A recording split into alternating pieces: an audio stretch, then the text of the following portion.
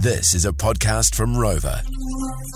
Tech producer Caleb's car's been stolen for like a week. He got it back today with a big old clue in the back seat. It was a T-shirt with the face of probably the person who stole it, auntie on it, and the name and the date of birth and everything, which was a very good clue. Also an open Facebook account with a picture of all of the family there at her passing. So this is what we're after. You've been hit by Shit! Sloppy Crims, guys. You got one for us, Steve-O. Oh, yeah, sloppy criminals. So, yeah, Palmerston North. Come home, I think we did a flatmate shopping go. Come back to these guys taking off from our place. Once we had got they've already gone, cops have been around. An hour or so later, a guy comes back. He goes, it was one of the guys that robbed us. He goes, I left my notebook here. I just want to grab my notebook. And we're like, hey? So... Sure, mate. Just let me take a photo of you first. Yeah. So we're on the blower again to the cops, and they come around and grab this fella. Crazy, just come back just for a notebook or something. Amazing. Yeah, amazing. Not the slickest, eh? No, not the slickest at all.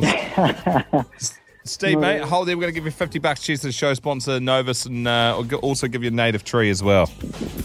Nice work. Thank you very much. Well, Novus will plant it. You don't actually have to take the native tree, but they'll put it in the ground for you. Nice work. The text machine 3520. We've got a clothing theft at the warehouse. The Crims left old clothes with their licence and their wallet and their dress in the pocket. Was a real toughie to solve. So now from Lowell, we had our soap dispenser stolen off the wall last Friday by a patient.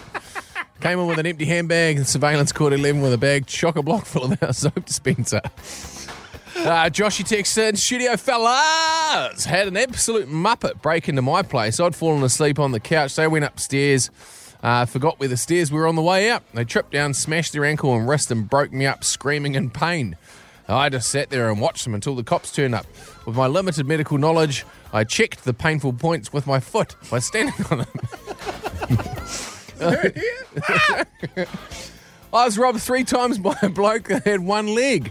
Got him on camera all 3 times. Cops couldn't charge him because they couldn't see his face, but you could see his prosthetic leg. Believe it or not, he outran the cops on foot who found our stolen stuff in his bag one of the times. And this one here finally from Jaden.